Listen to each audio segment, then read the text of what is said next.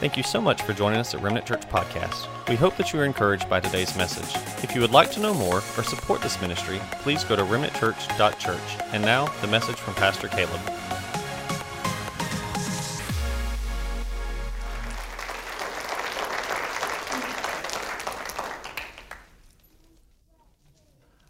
I've got a challenge to try to preach the whole chapter 14 of Luke, and I'm up to the challenge.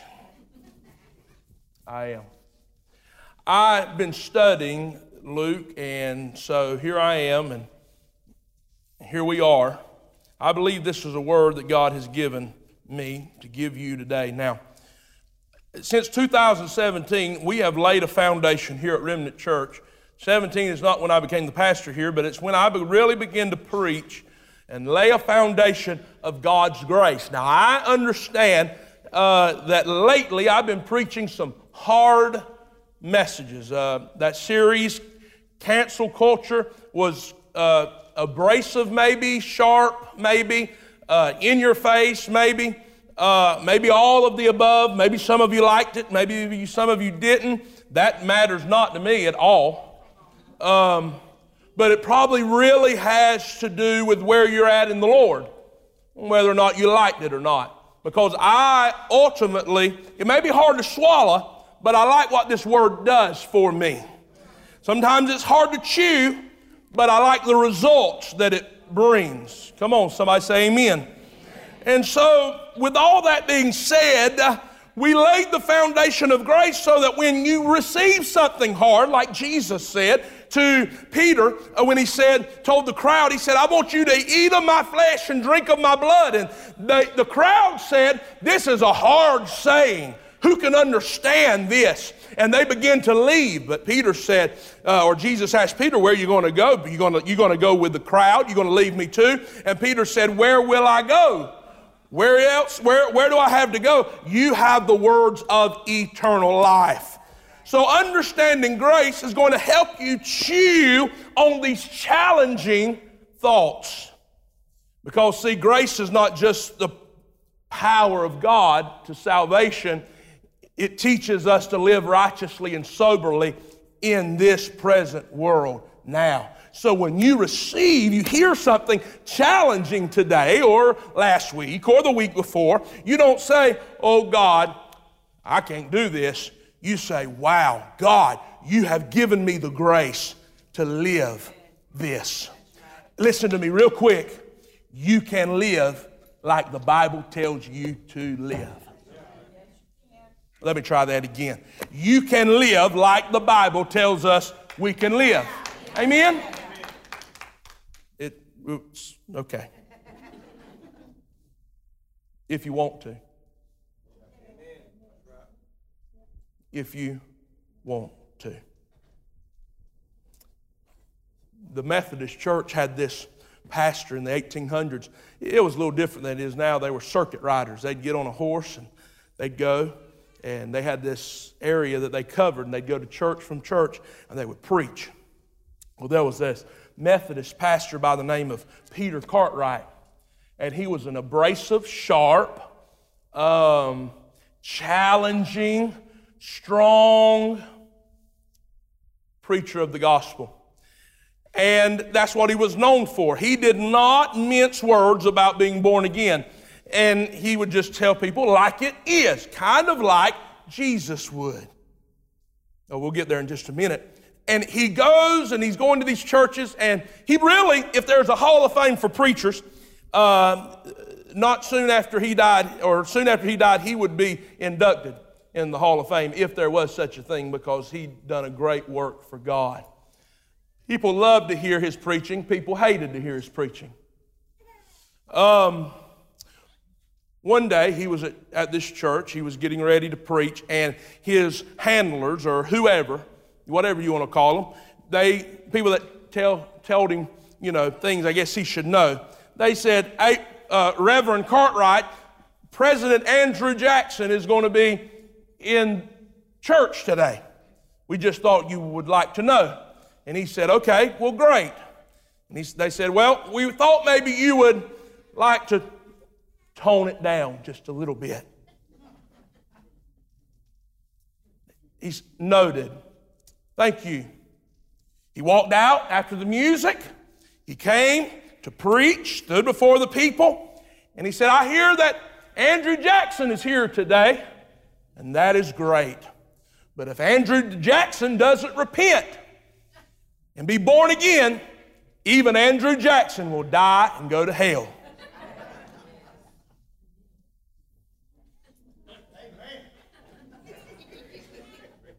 Yep.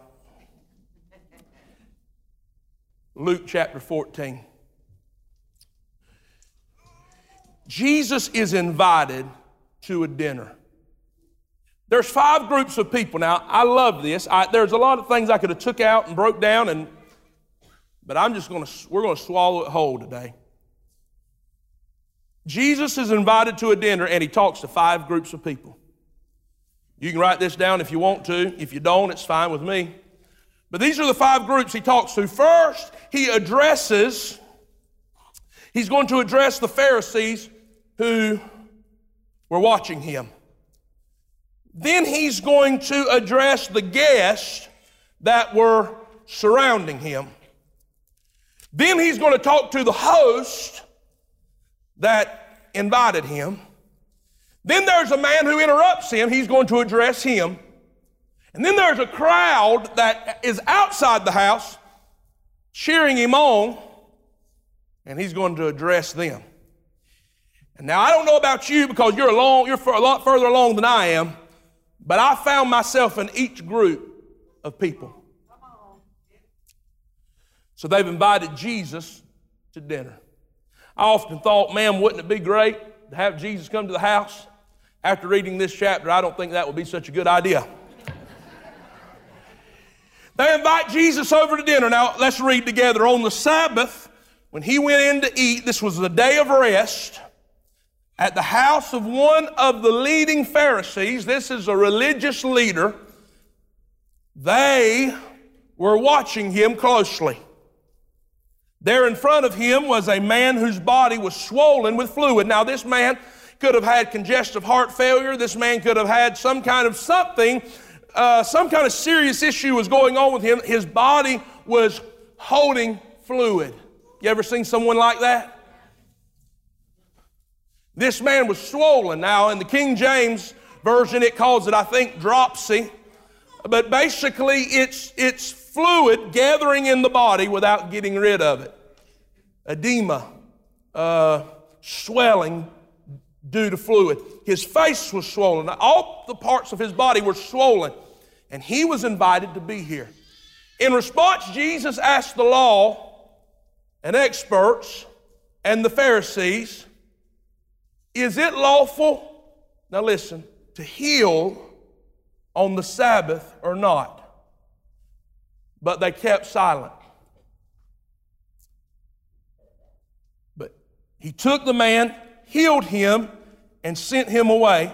And to them he said, which of you whose son or ox falls into a well will not immediately pull him out on the Sabbath day?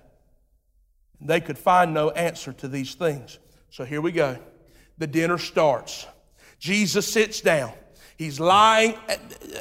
Don't think of your dinner table because that's not how they done things. The table was low, and they would kneel at the table, lie down kind of around the table and eat. That's the custom of that day. And they're sitting at a table, they're lying around a low table. The Pharisees are there, religious leaders, and they have invited Jesus. Now, they don't like Jesus, but they invited Jesus. They were curious. They wanted to see what he was all about. And in an effort to trap him, because, see, there was laws that were given, these religious laws, these Jewish laws that said you can't do anything on the Sabbath. You can't work. You can't do anything. They're very legalistic about it. So they bring in this man, not because they care about him. They bring in this sick man to see what Jesus will do. Would Jesus heal on the Sabbath? And Jesus knows that. See, what I like about the Bible, in many instances, the Bible says Jesus answered them, but they never ask a question. I like that. Because Jesus, and you need to understand, Jesus, I hear people all the time say, well, I can't do this and I can't do that, or I can't, whatever. Make an excuse, and they say, but God knows my heart. And He does. And that ought to be a sobering thought to you, that God knows your heart. And He'll answer you before you ever ask a question. And before they ever ask a question, the Bible says, and He answered them. He took the man, laid hands on him, and healed him. What we learn from this first encounter, as Jesus addresses the Pharisees who were watching Him, Jesus makes a statement. Now understand this. God never broke the law. He never broke the law of God, but He tore down the traditions of man. And He asked the question. He says, what if you want to see if I'm going to heal this man, if I'm going to work on the Sabbath, if I'm going to heal him on the Sabbath, but what if your animal fell in a well, or your son fell in a well? Would you not save him on the Sabbath? Oh, they knew the answer to that. The answer was, of course we would. God is saying this. Well, then what about this man who is greater than an animal, who is sick? Is it not okay for me to heal him? What Jesus was saying, forget your legalism, forget your rules, forget your regulations. Love is what rules in the kingdom of God. They didn't care about that man. They just wanted to use that man as a pawn. These religious leaders didn't care about him getting a healing, but Jesus said, love is what rules in the kingdom of God. You see, it's the love of God that'll stop a man dead in his tracks. It's the love of God that makes a difference. What the world needs, and it's been called a sin-sick, lost world. You know what they need? They don't need more rules, more regulations. They don't need more 5 steps to step in order to join the church. That's not what they need. They need the love of God. Now, I'm going to preach to myself this morning, or I'm going to preach to my wife, or somebody who's going to say amen this morning. I'm going to preach to somebody who knows what I'm talking about. Listen, I want this church to be a place where the love of God rules and reigns. I don't care what you've done, where you've been, or how long you have been there. I know a man who can save your soul, change your life, and put you on a road to success. The love of God. Now, I heard a story. I don't know if this is true. We're going to act like it is. There's a man in North Florida, and he read in a magazine. Now, he read what he wanted to read, I'm sure.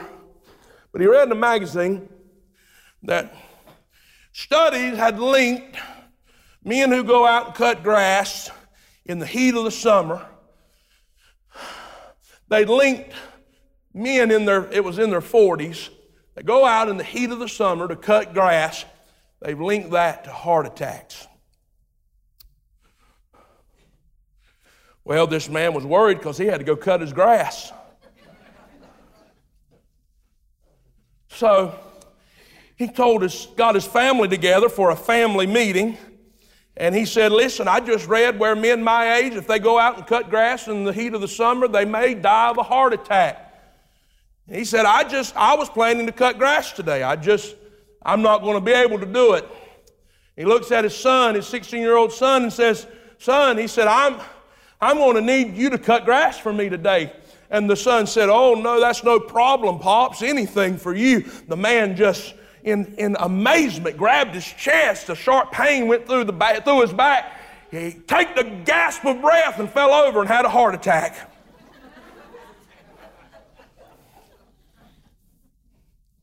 The love of God will stop you dead in your tracks. Do I need to explain?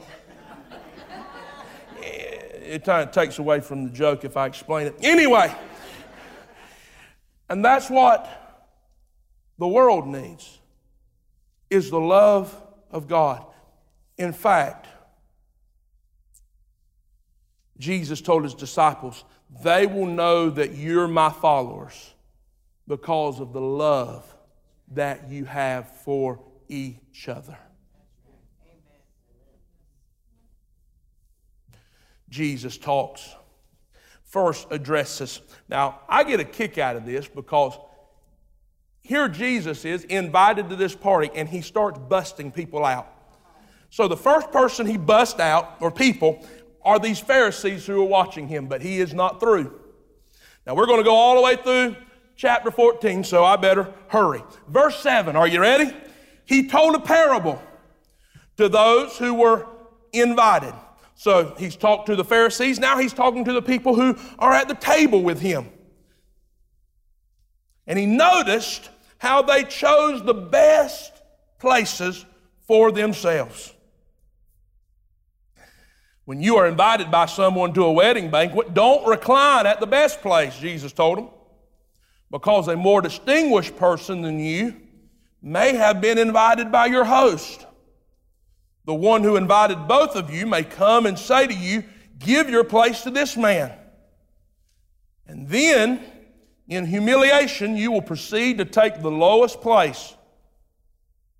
But when you are invited, go and recline in the lowest place, so that when the one who invited you comes, he will say to you, friend, move up higher. You will then be honored in the presence of all the other guests. What is he talking about?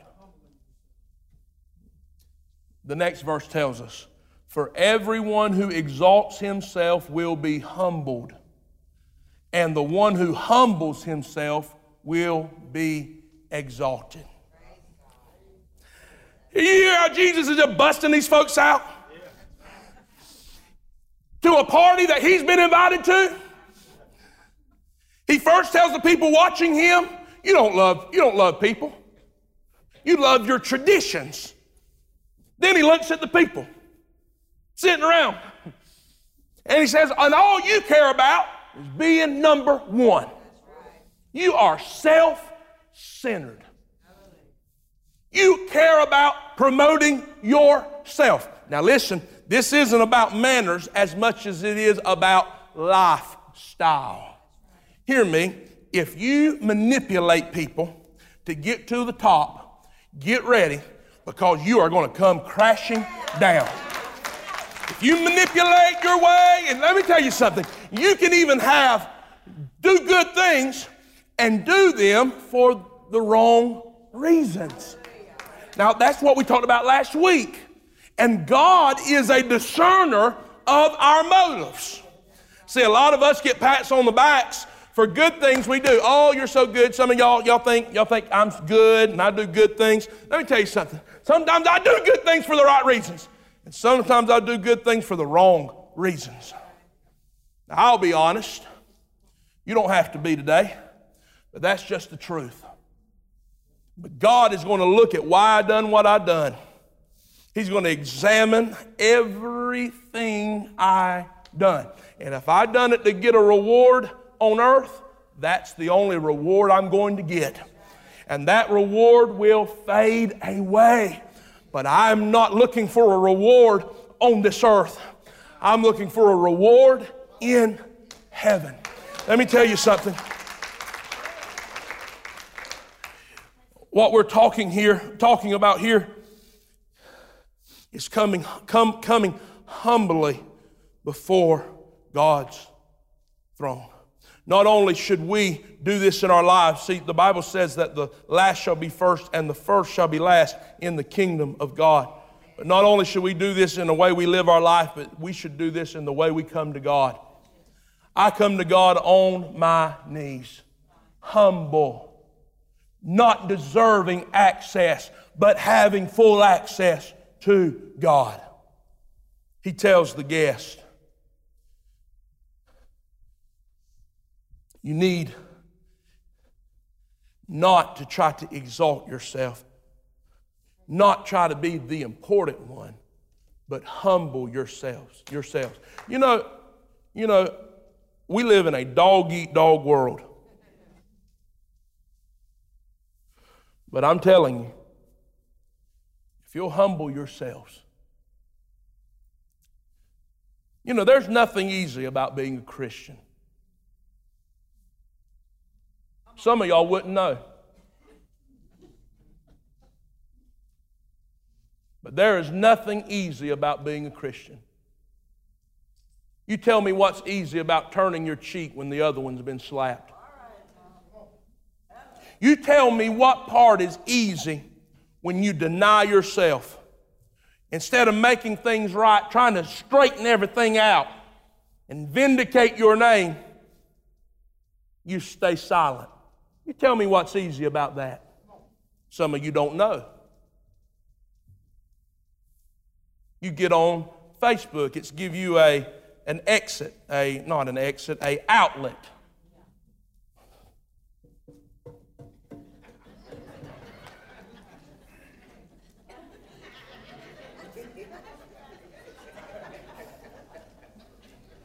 To speak your mind, baby. When God's saying, shut your mouth. You tell me what's easy about humility. It's not easy. It's a dying to self. He tells these people who are around him, you're sitting in the wrong seat. You who have promoted yourselves, man will demote you. But if God promotes you, man cannot demote you. Man cannot pull. I don't want to be exalted by man. I want to be exalted by God. Because when God lifts me up, not a situation, not a person, whether you like me today or you don't like me tomorrow, it doesn't matter to me because God has lifted me up. God has given me favor. God has called me by name. And let me tell you something, if you are built up by the praises of men, you'll be torn down by the critics of men, because the very ones that are cheering your name asked Jesus. They said, Jesus, blessed is he who comes in the name of the Lord. A couple days later, crucify him. You cannot let men build you up. If a man pats you on the back and says, done a good job, you let it roll right off your back. Because that same person will tell you how sorry you are if you ain't careful, even if you are careful. But I humble myself. You know, I love you, but I don't put a lot of stock in you. And you shouldn't put a lot of stock in me. Because at the end of the day, we're human. And we fall in temptation. We do things that are ignorant. We say things that are ignorant. We act selfishly.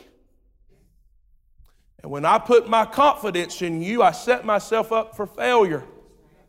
But what I have to do is put my confidence in God's grace and see you as a work in progress. And it would do you a great benefit if you would treat me the same way. Let me serve notice. I am still a work in progress. I am under construction. Don't you set me up on a pedestal, because it's a long ways to fall, and I will fall. There will be a time I don't show up how you wanted me to show up, say what you wanted me to say, and I am not a mind reader and don't claim to be. I'm not Jesus, I'm not Paul, I'm Caleb Lancaster. I was raised on Turnus Road, Jamestown. You know where that's at? Exactly. That's where I was raised. That's the family I come from. I'm a Lancaster. Ever heard of them? There ain't but 3 of them when they had a phone book in the phone book. Do you see? I don't come from wealth. I don't come from anything special, but I have been saved by God's grace. And I'm trying every day to do what God tells me to do. And if you'd look at people like that, friend, you'd have more joy and peace in your life. Now let's continue. I told you I got the whole chapter. So he talks to those watching him. He addresses those who are sitting with him. And now Now he addresses the man who invited him. Can you imagine? You invite somebody to your house and Jesus starts busting everybody you invited him, and now he starts talking about, well, let me tell you about y'all sitting at this table. And then he said, let me tell you about why you brought this sick man to here. Now he's saying, and let me talk to you. You who invited me. Verse 12, he also said to the one who had invited him, when you give lunch or a dinner, in other words, next time, when you invite somebody over, don't just invite your friends. I can see this in my mind like it playing out. Can y'all see it? Don't invite your friends, just your brothers and your sisters, your relatives, or your rich neighbors, because they might invite you back and you would be repaid. On the contrary, when you host a banquet, listen, invite those who are poor, maimed, lame, or blind, and you will be blessed. Are you listening to the words of life here? And you will be blessed,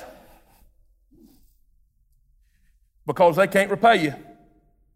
But you will be repaid at the resurrection of the righteous. Now, you know what that sounds like to me? That sounds like this church. Bring the lost and the hurting and the broken, right? And y'all like that. You like the fact that we got black people coming to our church. You love that. Woo, that makes you feel woke or whatever. I don't know.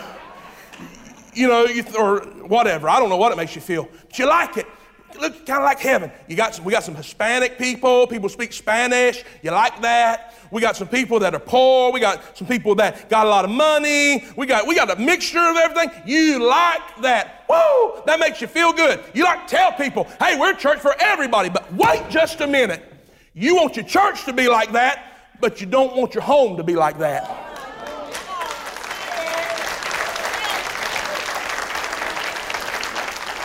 You want to put all the pressure on me? Hey, you ought to I've never seen how, and I'm not mad, but we got some of the greatest pastors in this church that ain't never pastored a day in their life.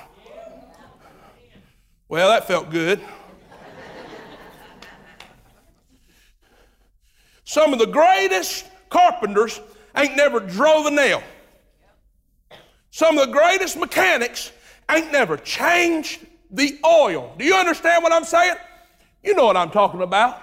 Dr. Carson's. Some of the greatest doctors ain't never had to go to medical school. They don't know how to read an x-ray, but they know what's wrong with them. Why? Because they went on Google and they found out what was wrong with them, right? Don't do that, by the way. Pastor, we want to be that church. Yeah, we want to be that church. But let me tell you something. We will never be that church until that becomes your home. Until you're welcoming the blind, the lame, the maimed, the broken, and the hurting. That is this church. It will be this will be that kind of church. Mark it down. But I want to take you higher, and I want you to go further, and I want to know, will that be your kind of home? You say, well, I don't know, it is. Well, let me tell you, that's interesting.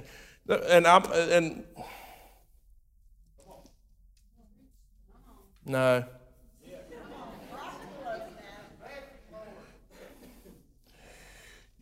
You say that's what you are. That's who you are.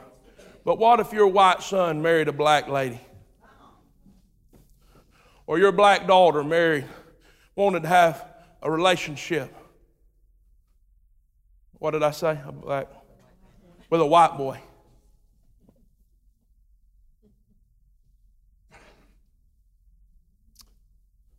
What if they wanted to hang out with the Hispanics? What if they brought them to your house?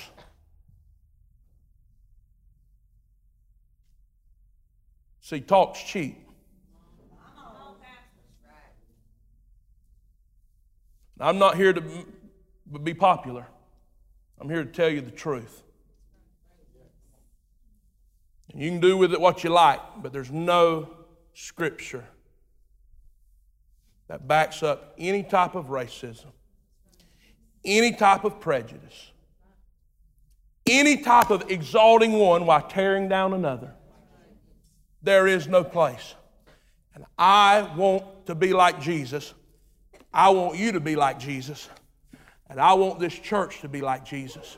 And the only way that's going to happen is if we live as Jesus tells us to live.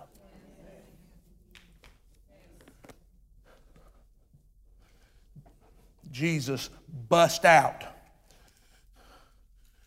the host who invited him. And he told him, he said, until you start inviting all these people, the marginalized, the broken, and the hurting, until you do that, you will not be blessed. Because they cannot repay you, for you will be repaid at the resurrection of the righteous. Now, I heard this, and I've seen this, but I've never seen it. Now people get a little more open with me that have been here a while. Not everybody. Don't get too open with me. I don't.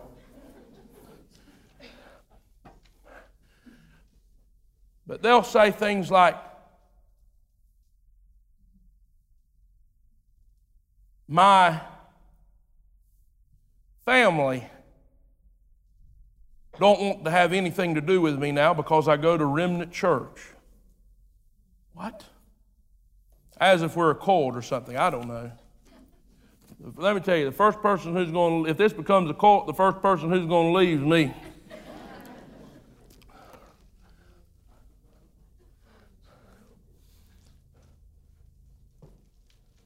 Hispanics have told me that I started coming to church and my family disowned me. See, you don't live that. See, you get your panties in a wad if they don't sing the right songs, if things don't go just the way you want them to. But what about if you had to make a choice to serve the Lord or serve your family? To either love God or love your family.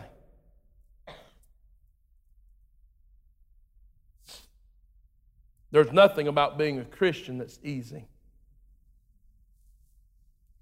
Jesus bust out the Pharisees who were watching him, the guests that were sitting with him, the host that invited him, and now watch this. Jesus is saying these hard things about inviting the broken and the hurting, and then this man interrupts him, verse 15. Are you there? When one of those who reclined at the table with him heard these things, he said to him, blessed is the one who will eat bread in the kingdom of God. In other words, this man was saying, okay, let's change the subject. We're all going to heaven one day. That's what he's saying. We're all going to go to heaven one day anyway, though. I know, Jesus, you're busting out all these people. Shh. You know you were invited. Trying to change the atmosphere, shift conversation, and say, hey, aren't y'all ready? One day, we're going to be eating bread at the kingdom. Talk about that. Talk about that. And Jesus says, really? He addresses the man who interrupts him. And this is what he says to him. At the time of the banquet, he sent his servant. Verse 16. Then he told him, a man was giving a large banquet and invited many. At the time of the banquet, he sent his servant to tell those who were invited, come, because everything's now ready. But without exception, they all began to make it. So Jesus answers this man with a parable, okay? But without exception, they all began to make excuses. The first one said to him, I bought a field, and I must go see it. Please excuse me. Another said, I've bought 5 yoke of oxen, and I got to go try them out. Please excuse me. Another one said, I just got married, and therefore I'm unable to come. Please excuse me. Listen, Jesus is giving a parable, and he's saying all these people have excuses. Not only did they have excuses, they had lame excuses. Listen to what it says. The first one said, I just bought some land, I need to go see it. Who buys land without going to take a look at it first? Anybody? Nobody does that. And then he said, then another excuse is, I gotta go check out these oxen I just bought without looking at them. It's been a long time since I've been in the oxen market. But I can relate to a car on the lot. You know, I don't just call up somebody and say, hey, that red one down there on the corner, I'm sending you a check. No, what do? We go test drive it. We open up the hood. I do. I go in there. Let me see under the hood. I ain't got a clue what I'm looking at, y'all. I'm just hoping one day I'll get there and there won't be nothing under the hood. I'm like, I say that one don't have a motor. I ain't buying that one. I look under the hood. I say, uh-huh. Kick the tires. Yeah. Yeah. And then you know what I want to do? I want to test drive it. Now, if you don't know the luxury of living, or not living, but having a church here on this property is, this is Test Drive City. This is a drag strip. If you want to ask me what car not to get, talk to me. Because I'll tell you the ones that people have test driven and went hundreds of miles an hour.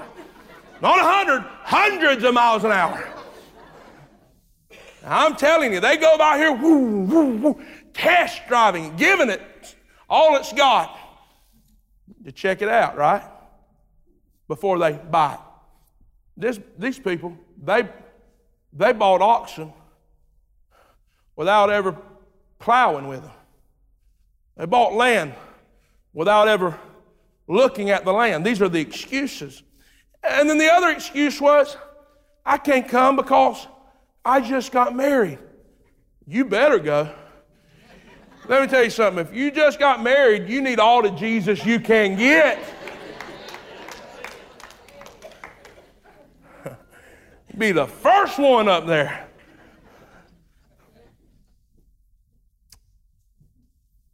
These are lame excuses. Why? Because every excuse to the invitation is a lame excuse.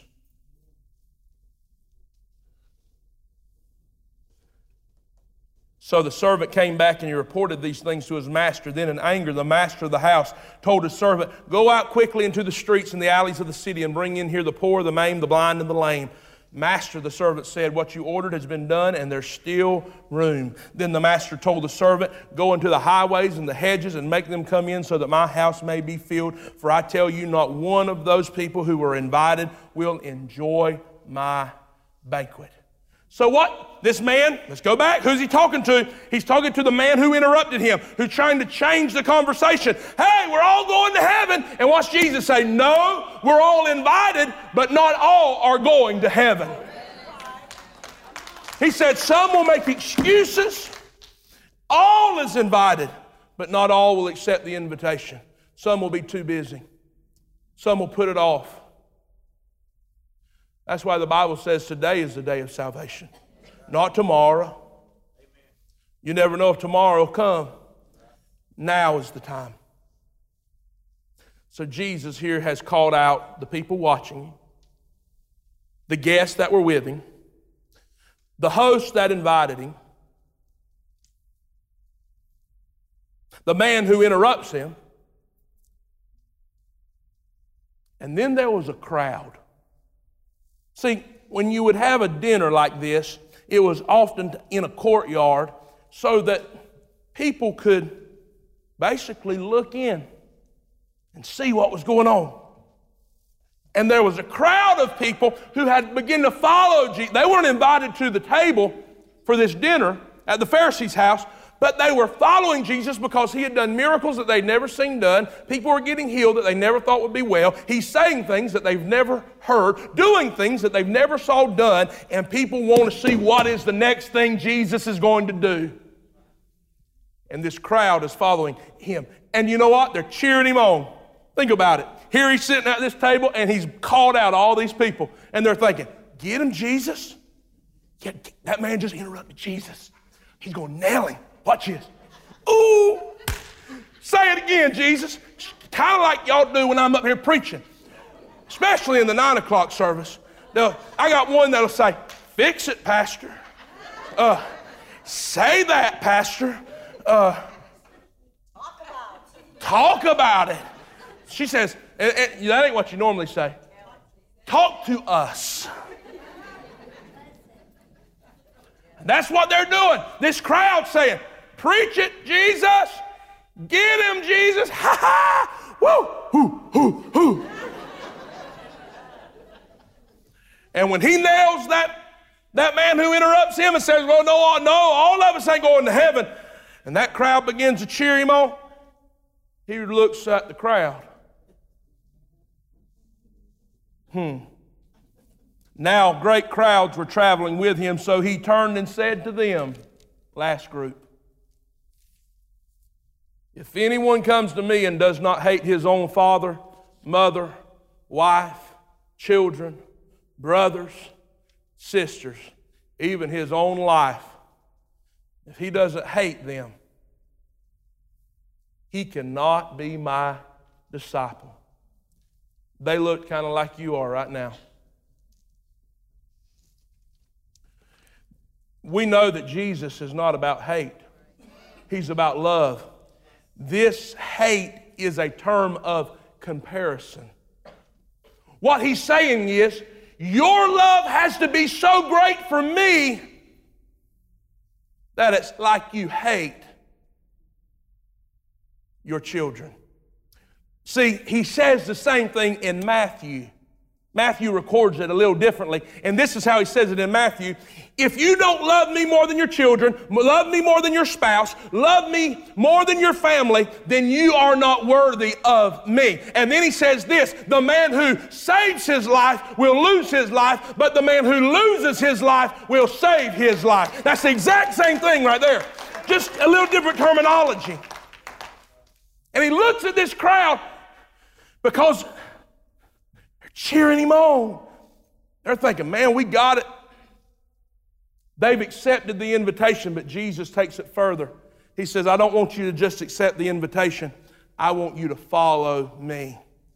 And to follow me means you've got to die to yourself. And that everything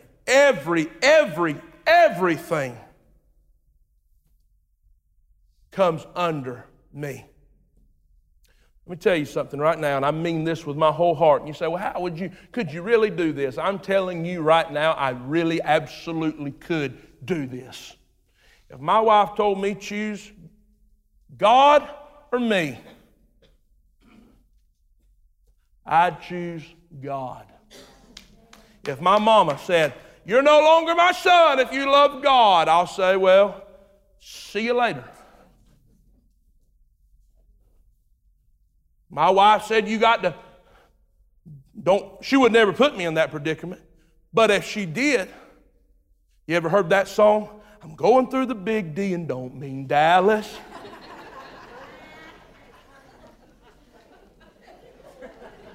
Hear what the judge had to tell us. She got the keys and I got the palace. Or whatever. That is what would happen. Because I love God more than I love her. And I love her.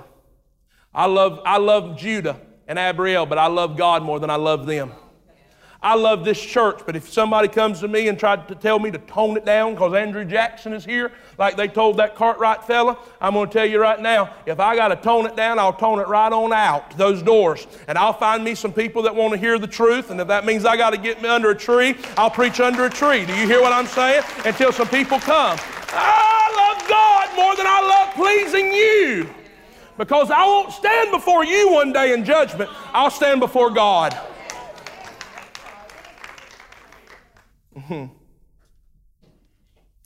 He says, if you really want to follow me, you got to bear your cross. And whoever comes after me without bearing his own cross, verse 27, cannot be my disciple. Now you better listen to this, because you need to see if you're a disciple or not. You need to really find out today, and you can. For which of you wanting to build a tower does not first sit down and calculate the cost to see if he has enough to complete it? Are you calculating the cost of being a disciple today? If you're born again, great. But everyone who is born again is not a follower of Jesus. Two different crowds. Those who accept the invitation, and then he talks to the crowd. Okay, you've accepted the invitation, but now are you going to follow me? And he said, think about it. It's not easy. For which of you wanting to build a tower? Who would go into this thing, building a tower, without sitting down and seeing how much it cost? Otherwise, after he has laid the foundation, next verse, and cannot finish it, all the onlookers will begin to ridicule him, saying, this man started to build and wasn't able to finish. Or what king going to war against another king will not sit down first and say, hey, I got this amount of men, and they got this amount of men. If not, while the other's still far off, he sends a delegation and asks for terms of peace. In the same way, therefore, every one of you who does not renounce and leave all his possessions, he cannot be my disciple. Two important things here. He said, who builds a tower? Please listen to me. Who builds a tower? Building. Then he says, who goes to war without counting the cost? Battling. And I want you to look at me. If you are a child of God, if you want to be a disciple, a follower of Jesus, it's going to be a life of building and battling. Did you want me to tell you that you're never going to have any problems? That is not the gospel. I don't care who gets up on TV with wild eyes and tells you anything other than that. It is not truth, friend. I know more Bible than either they are ignorant and can't comprehend basic 8th grade writing, or they don't want to tell you the truth. I think they don't want to tell you the truth. But I'm going to tell you the truth, because that's what God says, that if you're going to be a follower for Christ, you're going to build and you're going to battle. You're going to spend a life building the kingdom, and you're going to spend a life battling the devil. You say, no, I don't battle. I don't have to battle. That's not what the Bible says. The Bible says that the weapons of our warfare, now I'm not that smart, but if I've got weapons, it must be because God expects me at one time or the other to enter into a fight. He says, the weapons of your warfare are not carnal, but are mighty to God in pulling down of strongholds. But hear me, we're not fighting the flesh, for your warfare is not against the flesh, but against the darkness. We don't wrestle against flesh and blood, but against powers and darkness, the rulers of this world. Hear me, if you want to be a disciple, you better count the cost, but it's going to be a cost, and it's worth it. Oh my God, it's worth it. Are your children worth it? Do you want your children to live for God? Do you want your spouse to live for God? Do you want to make a difference in this world? Do you want people to experience the salvation that you have? They've been rescued from darkness. Do you want others to experience that same thing? Well, it's going to be a life of believing, building, and battling. and he looked at that crowd of people. Think about who he was talking to. And he said, I know you like what I do, but if you're really going to follow me, you can go from town to town and watch the show. But if you want to be my follower, not my hype club, not my groupies, but if you want to be my follower, you got to be willing to lay your life down. You've got to be willing to die for the gospel. Boy, doesn't that seem strange to this worldly American gospel that we have now? Doesn't it?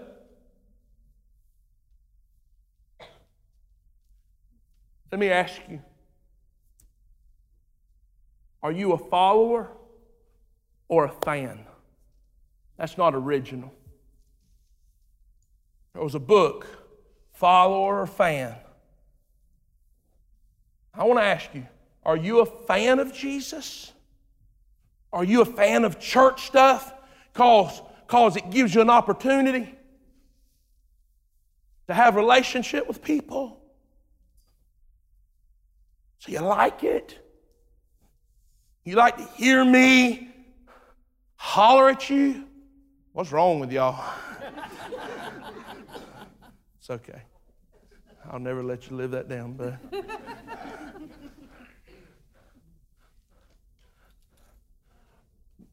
Do you like the music? Great, wonderful. But are you a follower of Jesus? Are you willing to lay it all down? If you lose your job, if you lose your family, if everyone turns their back on you, would you still hold on to Christ? Could you be like Job, who said he gives and he takes away, but blessed be the name of the Lord? Or are you a Christian of convenience? Oh, there are many. You see, in my effort to build the church, and in Christ's effort to establish the church, he dwindled the crowd. Oh, that's biblical. Oh, it'll flip. It'll turn around eventually because the church will make disciples. But when Jesus went to the cross, there were few that followed him. His mama and a couple others. Peter turned his back on him and denied him. And that crowd, when he talked to that crowd at that table, if it wasn't then, it'd be later on. The Bible says that the crowds begin to thin out. And in the effort to tell you the truth and build the church, no doubt, it'll be hard to have a crowd.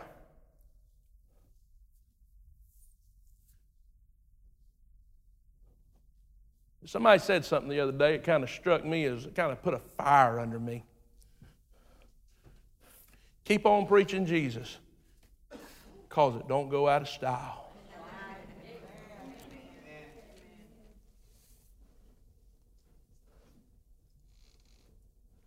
And that's what I'm going to do. I want to ask you, are you ready to forsake all if you had to? See, let me back up. It's not if you have to. The mindset already has to be there that I am, I will, I have. Try me and see if I don't. Come at me and see if I won't. I have nothing in this world to lose. I have everything to gain.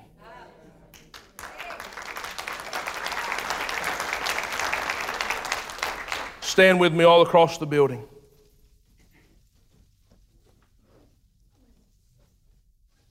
Malachi, if you'll come.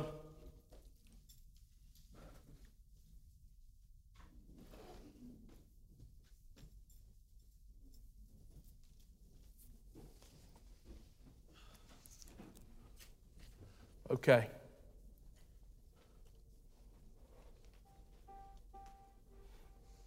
I want to be like Jesus, Josh. Josh.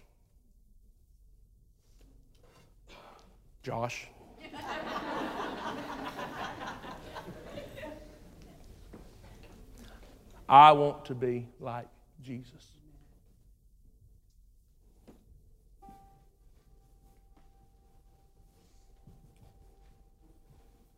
So, when I was studying this, I wasn't studying to preach it, I was just in study.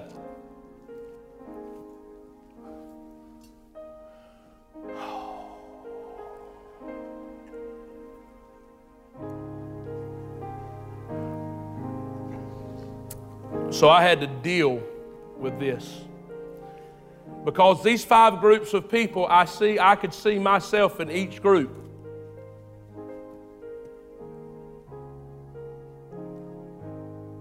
So I'm asking you this morning. You know, I'm having a hard time finding my words here. Because this is the last time I'll see you until, most of you, until Wednesday or next weekend. But I don't know what will happen to me tomorrow or this afternoon. I want to live like that too, and I am living like that. You don't know what's going to happen to you. So I'm trying to articulate my words as if this was the last thing I would say to you. Yeah, for me it's that weighty. So here I go. If you need to repent of anything, repent. If you are not living for God, live for God. Make a choice. Now, repentance is not saying you're not saved. In the last 3 months, I've repented more than I have my whole life.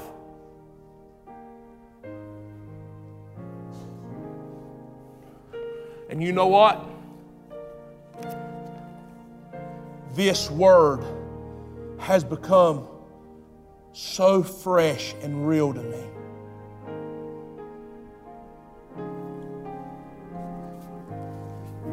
I don't want you to just go through the motions, because you'll fall by the wayside. You let COVID come, it'll knock you off to the side. You let any issue come that's not convenient.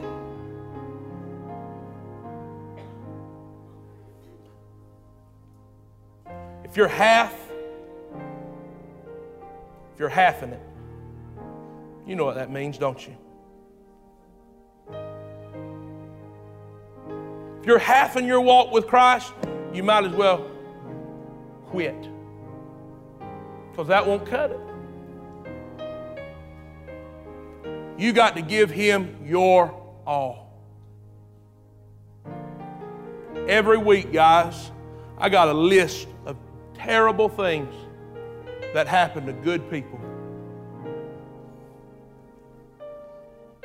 in this church. I get calls, this happened, this is going on. And you won't make it through those things if you are not rooted and grounded in Christ.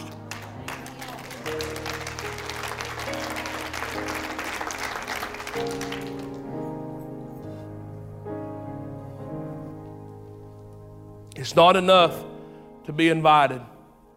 You've got to accept the invitation, and then you've got to follow Him.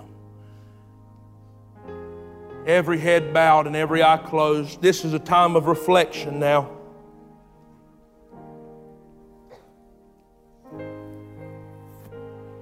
I want to ask you right now, first, I want to ask you, have you accepted the invitation? If you're not saved right now and you want to get saved, I want you to raise your hand right now. Right now, if you want to get saved today, you're not saved, raise it real quick. I see that hand. Anybody else? Anybody else? Anybody else? Lift it high. One hand's been raised. Lift it again, lift it again. I want to make sure. Amen.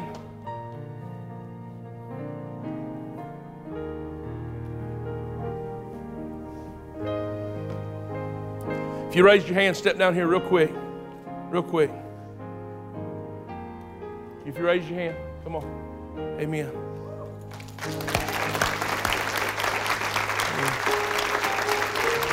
Turn around and face me. Anybody else? Anybody else? What's your name? Logan? Yes, sir. I'm proud of you today. No man can get saved unless God draw him. So today, if you want to get saved, that's what we're fixing to do. Anybody else? Anybody else?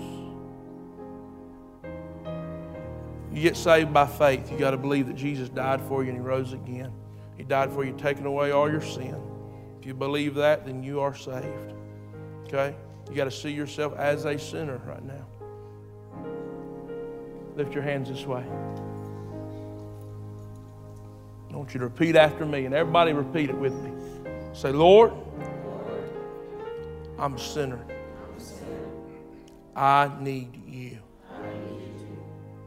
Forgive me of my sins.